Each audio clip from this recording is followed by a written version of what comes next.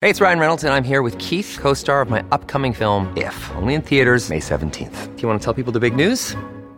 All right, I'll do it. Sign up now and you'll get unlimited for $15 a month and 6 months of Paramount Plus Essential Plan on us. MintMobile.com/switch. Upfront payment of $45 equivalent to $15 per month. Unlimited over 40 gigabytes per month. Face lower speeds. Videos at 480p. Active Mint customers by 531.24 get 6 months of Paramount Plus Essential Plan. Auto renews after 6 months. Offer ends May 31st, 2024. Separate Paramount Plus registration required. Terms and conditions apply if rated PG.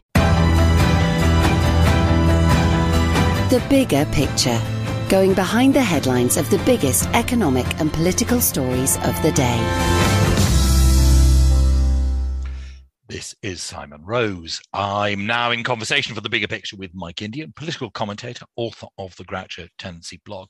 There really is only one subject to talk about, and that is Ukraine. We are recording this conversation on the 8th day of the invasion, and I know people listen to the podcast several days after they're recorded, so obviously some of what we discuss may very rapidly go out of date, but we can only talk about things as they are now, Mike. So where on earth should we start? Last time we talked, we were discussing the likelihood or not of Putin actually invading. Well, now we know it's a reality. I think what you said there, Simon, sums up how time can make fools of us all in a way. And a fortnight ago, there was a great deal of speculation about whether or not Russia would actually invade Ukraine, and opinions certainly seemed split between those people who were perhaps more informed international commentators who thought this was a very high-stakes diplomatic gambit, and those people who looked at the 100,000 troops on the borders of Ukraine and thought that an invasion was intended. The truth is probably somewhere in between, as it were. As we stand on the 8th day of the invasion, there has been, I think, considerable resistance from the Ukrainians, ample resistance from the Ukrainian armed forces and the Ukrainian people. 1 million refugees have fled the country since Russian forces started invading from the north and the east. Primarily at the moment, they are seeking to cut off Ukraine's access to the coast, building on the annexation of Crimea and seeking to build a corridor to the annexed regions that Russia claims in the northeast of the country as well.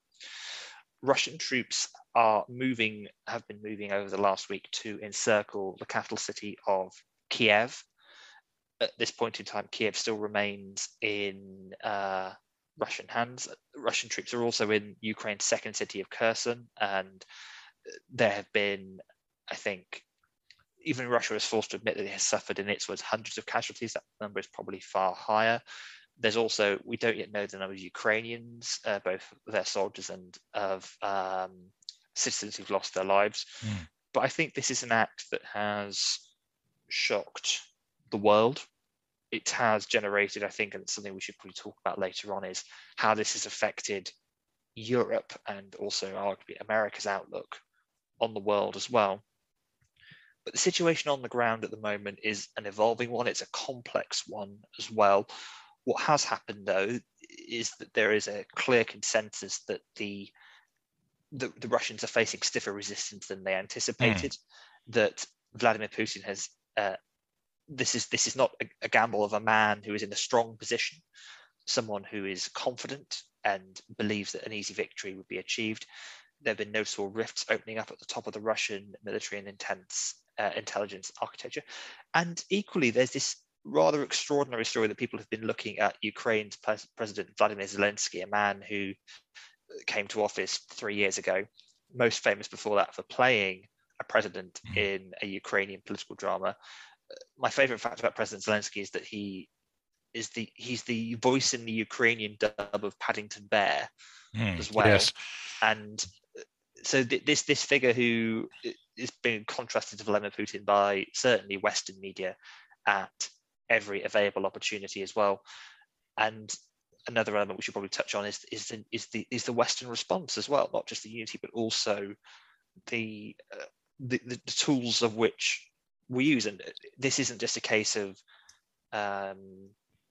whether or not we send troops in or not, but it is arguably the most serious conflict to emerge in Europe certainly since the Balkans War, and some people it may prove to be the most serious invasion of a European country since 1945.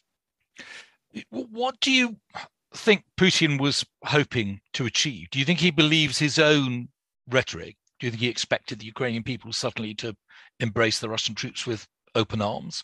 Or was that simply propaganda for the Russian people? I think there's always a certain degree of the longer anyone is in power, particularly in an authoritarian regime that does not countenance dissent. And we even see this in democratic countries when leaders reign in office, they become convinced of a certain point of view of what they're doing. Putin's entire modus operandi has been about projecting strong Russian influence, particularly over areas it sees to be.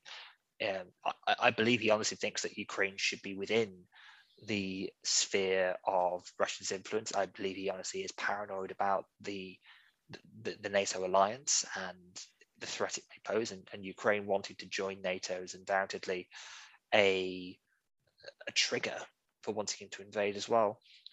But there's also a certain element, I think, here of playing to the, as often a lot of wars are, they're often more about playing to the domestic audience than they are about the reality on the ground as well.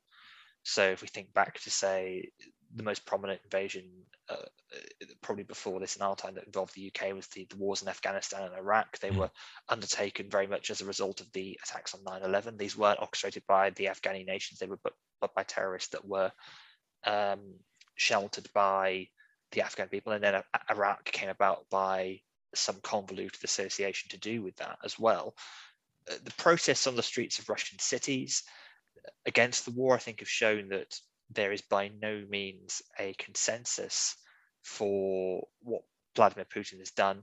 And the simple fact that Russian troops have reportedly lacked basic logistics, that there have been reports of their vehicles running out of fuel, that many of these troops honestly believed they were going, as their government said, on military exercises. There was a text message that was read out by a Ukrainian ambassador at the United Nations from a Russian soldier to his mother, a 19-year-old, saying, I'm now frightened, I'm at war. And this is not the mighty Soviet Union it once was. Russia's economy has shrunk considerably. It is a comparatively underpopulated country. If you bear in mind that the population of America is 500 million, the population of Russia is about 150 million people.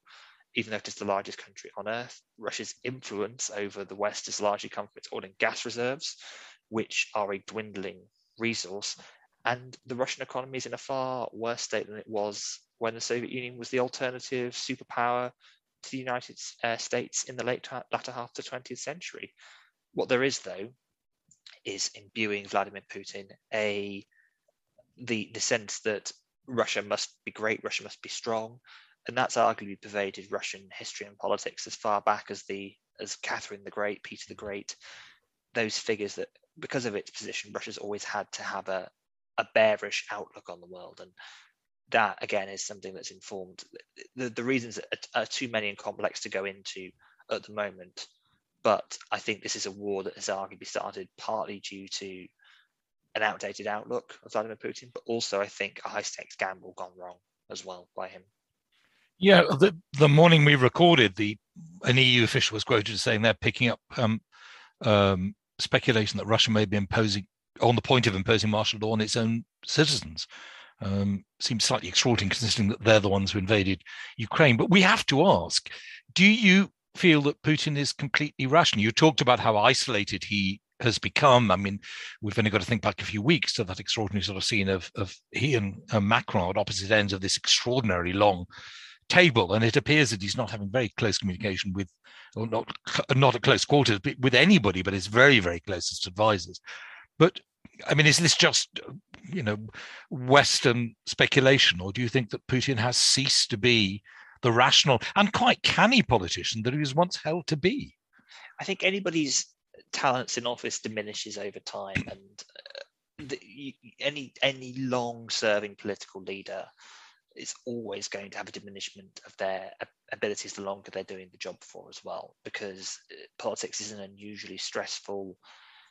In many ways, they become more experienced, but I think also, and this is a reflection that is true of everyone from US presidents to British prime ministers as well, I mean, it's commonly said of Margaret Thatcher that she lost her ability to read the public mood and to understand the people who elected her, and that was arguably what brought about her downfall. Look at the poll tax, look at the inflexibility over things like Europe, and Vladimir Putin's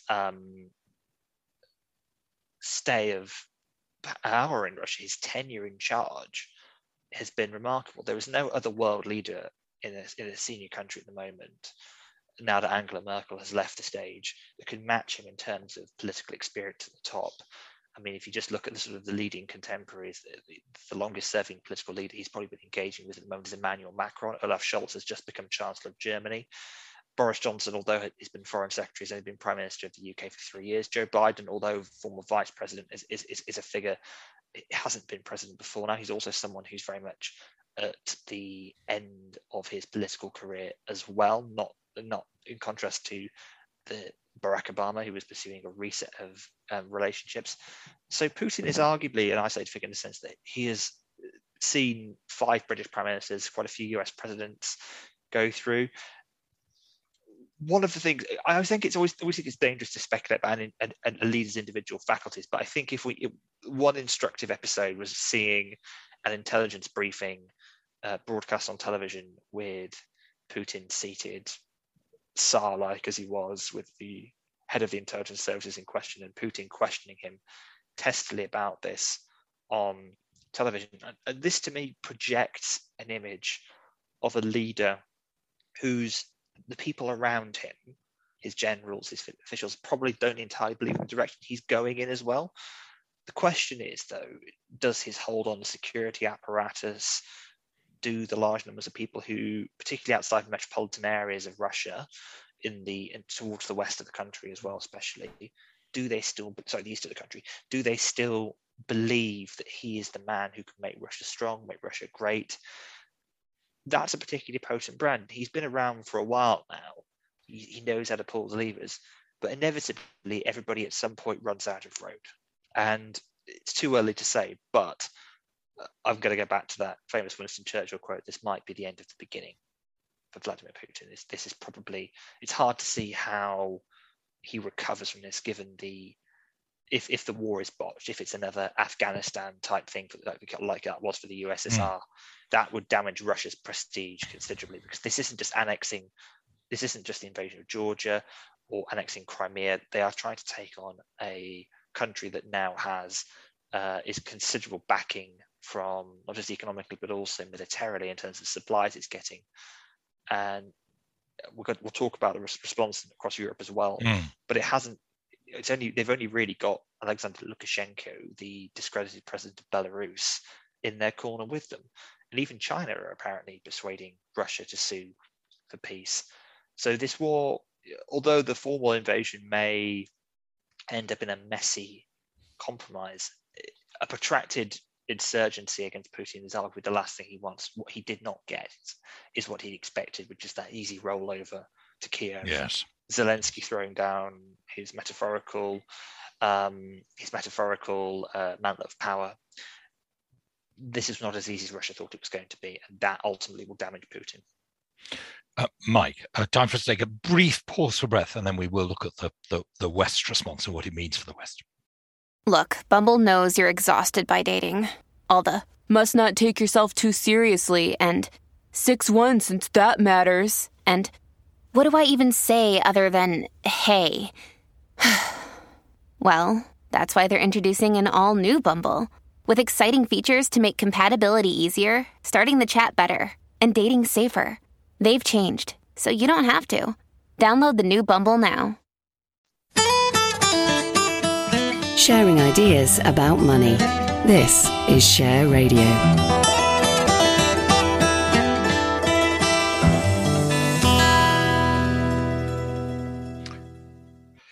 This is Simon Rose. You're listening to The Bigger Picture on Share Radio. I'm in conversation with political commentator Mike Indian, and we are, of course, discussing Ukraine. Mike, as you hinted earlier, we ought to look really at the response to the West. I mean, perhaps one might argue a little too feeble in advance, because we are so closely dependent upon Russia and indeed Ukraine for so many of the things that are important to us. I mean, we had a fuel crisis over the the winter, that has not gone away. It's been exacerbated by what's happened. I mean, Western Europe in particular, and especially big countries like Germany, are just so dependent on Russian gas, particularly. I mean, there's been a massive sea change, perhaps more than any other country, in West Germany, which had a very feeble response to Putin's military build-up beforehand. I mean, that offer of providing helmets to Ukraine. But now, of course, things have changed massively in Germany. So I don't know where you want to start with looking at what it means for the West, taking an overall picture, or looking at Germany first and then spreading out. I think we have to start with Germany, because there was a time, I think, in history, and bearing in mind that we have seen over the last 10 years or so, certainly, particularly the last 5 years or so, 5 or 6 years, with the presidency of Donald Trump and the UK's departure from the EU, a straining of the multilateral ties that have kept Western nations together. And Boris Johnson's government has tried to ride this awkward horse of both leaving the European Union but also remaining part of NATO as well. And that has been a big test of British foreign policy, and we can touch on that as well. But these institutions fundamentally came about, NATO came about on the back of, and the EU came out of a desire to promote European peace. And at a time when Germany announces a massive increase in defence spending, it shows how successful and how enduring these institutions are, in the sense that the fact that German rearmament is now seen, crudely speaking, is seen as a good thing. You know, if we were going back, 100 years or so to the 1920s, to they weren't allowed to do that. If in the 1930s Germany was rearming, it was seen as the expansionist power. So the lessons around peace in Europe are deeply embedded and learned by these institutions. And to be honest, a lot of people, I think, there was a thing, the headlines in the British press, war in Europe. So for Olaf Scholz to commit to spending that 2% on GDP, I think it's arguably reinvigorated NATO somewhat. There have been obviously not just Ukraine seeking to join. There's also a stronger desire for these countries that have, I think, governments that aspire to be or are democratic in Russia's orbit. They want to look west now for their support, and it's incumbent upon the major powers of Western Europe, the European Union as well, Britain too, although for us it's a little more awkward at this point, because it's very much, this is showing a trend running very much the other way to where we were going, and America, to show that they support multilateralism, collective security. What we're not advocating is an East versus West bloc here. But without that counterbalance, effectively, what you're saying to these countries is you're effectively leaving them to the mercy of not a failing Russian state, but one in which is prone to dangerous expansionist tendencies. Yes, and is more than ever at the whims of a leader whose position is governed increasingly by paranoia and insecurity. So you feel we're returning to the days of the Cold War, maybe slightly different in complexion, but it does feel as if, we have all these years in which we were able to reduce military spending because it was felt it simply wasn't needed. Most of the defense plans of Britain were just assuming that the war that's been launched in Ukraine would not be something we'd ever have to even contemplate fighting again. It's a hard one to say, really, because a friend of mine said something, and I'm sure they won't mind me repeating this, they said history doesn't repeat, but it echoes. And I'm always very mindful in politics that take the lesson that Steve Richards, the Westminster journalist, says that the past is a very poor guide to the future. We are not going back to the Cold War. There are the dangers of things that Cold War reign. Russia is a nuclear power, for example, and it still has one of the largest stockpiles of nuclear weapons in the world. What I think it has shown is that the relevance of institutions like NATO and the European Union, and I say the European Union as well as NATO as well, because I think the two are intrinsically linked, more so than the UK government would like to admit. And for somebody who I felt a great deal of frustration and perhaps anger as well at seeing how the fact that we've been invited to a special mission of a meeting of the European Council, so effectively to discuss this, but we're not in the room on this. We're not actually able to contribute in the same way that we're missing from a key forum. And the message that has sent, I think, to countries like Russia, to countries like China, to people like Bolsonaro in Brazil, that the interest of individual nations and authoritarian strongmen tactics. And don't forget, a lot of the language in this from the UK government has not gone as far as Putin's, but it has been in the same ballpark. And the Louis Theroux documentary on the BBC a few weeks about the rise of the far right in America, we had a US president who inspired that, whose rhetoric was very much grounded in admiration for authoritarian figures like Xi Jinping and Vladimir Putin as well. And I think it's a reminder that democracy and the freedoms we all enjoy, and I think freedoms that should be enjoyed all over the world, are valued by people, but we in Western nations shouldn't turn our back on them. And I think this is one of the things where, if we're trying to do a coordinated international response, things like the withdrawal from Afghanistan last year, Operation Piton, the US is increasingly isolationist bent under Obama, Trump, Biden, and the UK's departure from the EU, all send a message to leaders like Putin that we don't want to be on the field to defend our values. And this is, but if there's an appetite, if countries wish to join the EU, like Georgia has applied for membership, so has Ukraine. If countries wish to be part of NATO, then how can we turn them away? What is the alternative if we are not on the field? Yes, except of course, I suppose that Putin would see such actions as actually being, I mean, however ridiculous it seems to us, he would see such actions as being aggressive.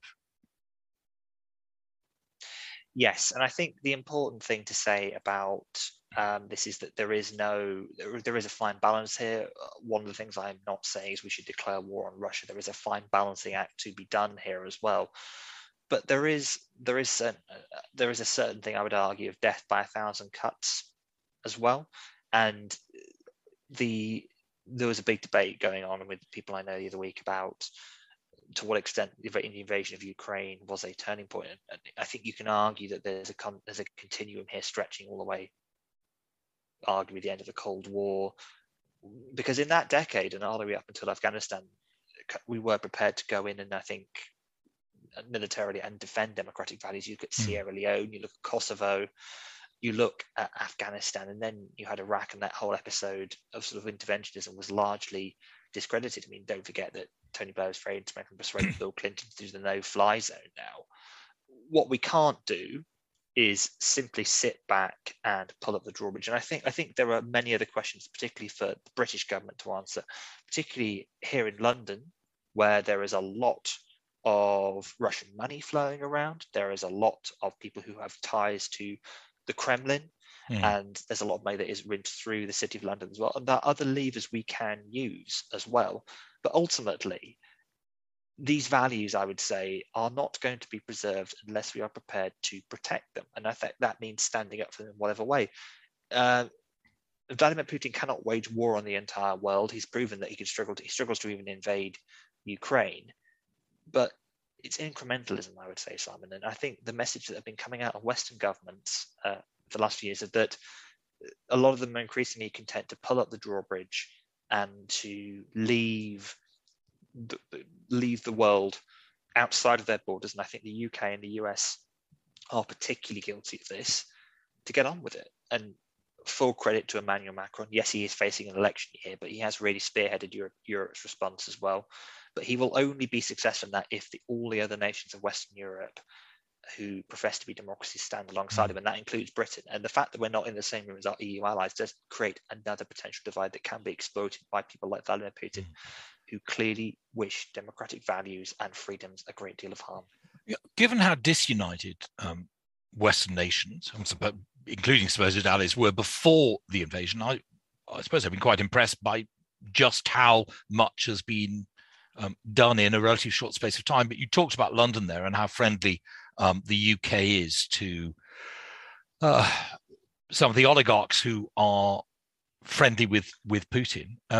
Presumably, then I get the impression that you think even more can be done than has been done already. Clearly, the sanctions within just a week are having quite a significant effect on ordinary Russians. I mean, I doubt very much we can influence Putin, but one has to hope that somehow he will actually realize that if he's not taking the Russian people with him, that that's actually quite dangerous for him. Yes, and I think all leaders in any country governed by some form of consent, whether or not it's consent obtained at the barrel of a gun, whether it's consent obtained at the ballot box, whether or not it is a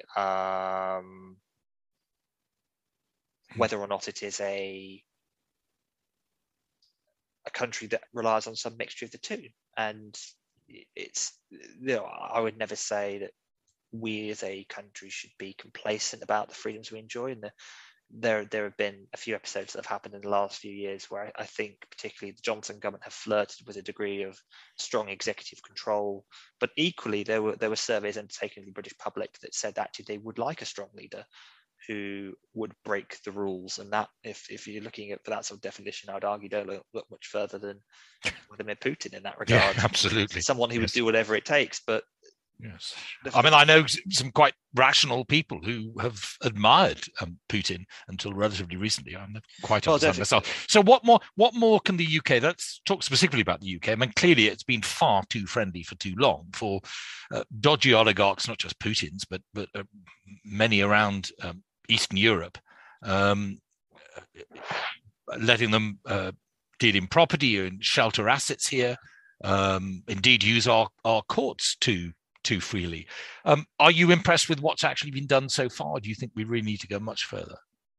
It's hard to say, because I think this can turn into a witch hunt very quickly, and you just have to look at past conflicts to see that. And there are tens of thousands of Russians who make the UK their home, who are just ordinary people living their ordinary lives. What we are talking about here are a select few people who have a great deal of wealth that is obtained, you could say, perhaps through sort of quite mercenary capitalism during the shift to Russia's market economy in the 1990s. I think that places like the City of London have a great deal of pull as financial but also investment centres as well. We want the UK to be outward-looking and global as well. But we also need to be more transparent about where this money comes from, who holds these properties. And there are, of course, issues, particularly with this belief that a lot of Russian oligarchs use the UK's property market as an investment. That does affect house prices. That there are things I think we can do as well. And I don't wish to run, when I say I believe in an open and, outward-looking world, I honestly do, and I want us, Russians to be able to come and work here and to be able to enjoy themselves. But equally, there are the super rich. I think in this case can use certain aspects of our country as a haven, and there are issues. Today we've PMQs talk about Roman Abramovich, who has suspected links to the Kremlin, something he's always denied. Eugene Lebedev, the owner of the Evening Standard newspaper as well, who's also a member of the House of Lords. Again, there's no particular claims against these people at the moment, but the Conservative Party in particular has taken large amounts of money from Russian donors as well, Russian oligarchs and donors. And so there is a question here of how this world operates in a degree of transparency. I would say there is no harm in increasing the transparency, so we know first and foremost which assets these few individuals hold in this country, where the money comes from, what their links are to political parties abroad. And this is something the government is trying to do through its economic crime bill at the moment. But equally, we must be aware of a knee-jerk reaction. What we don't want to see is something that we've seen so particularly in the First and Second World Wars, where there was this horrible backlash against Germans, people from other countries living there. America's great shame of rounding up Japanese people into internment camps during the Second World War. We are a far more enlightened and outward-looking world now than we are doing so. But that also comes with, I would say, a burden on any government to improve transparency, to ensure that just because somebody has wealth, it doesn't mean they can hide if they have unsavory connections abroad. Mike, thank you very much. I'll be talking to Mike Indian again in a fortnight's time. Goodness knows how the situation would have developed by then. But for a summation of where things stand at the moment, Mike, I'm very grateful. That's Mike Indian, author of the Groucho Tendency blog. He'll be back with me again in a fortnight's time. The Bigger Picture, going behind the headlines of the biggest economic and political stories of the day.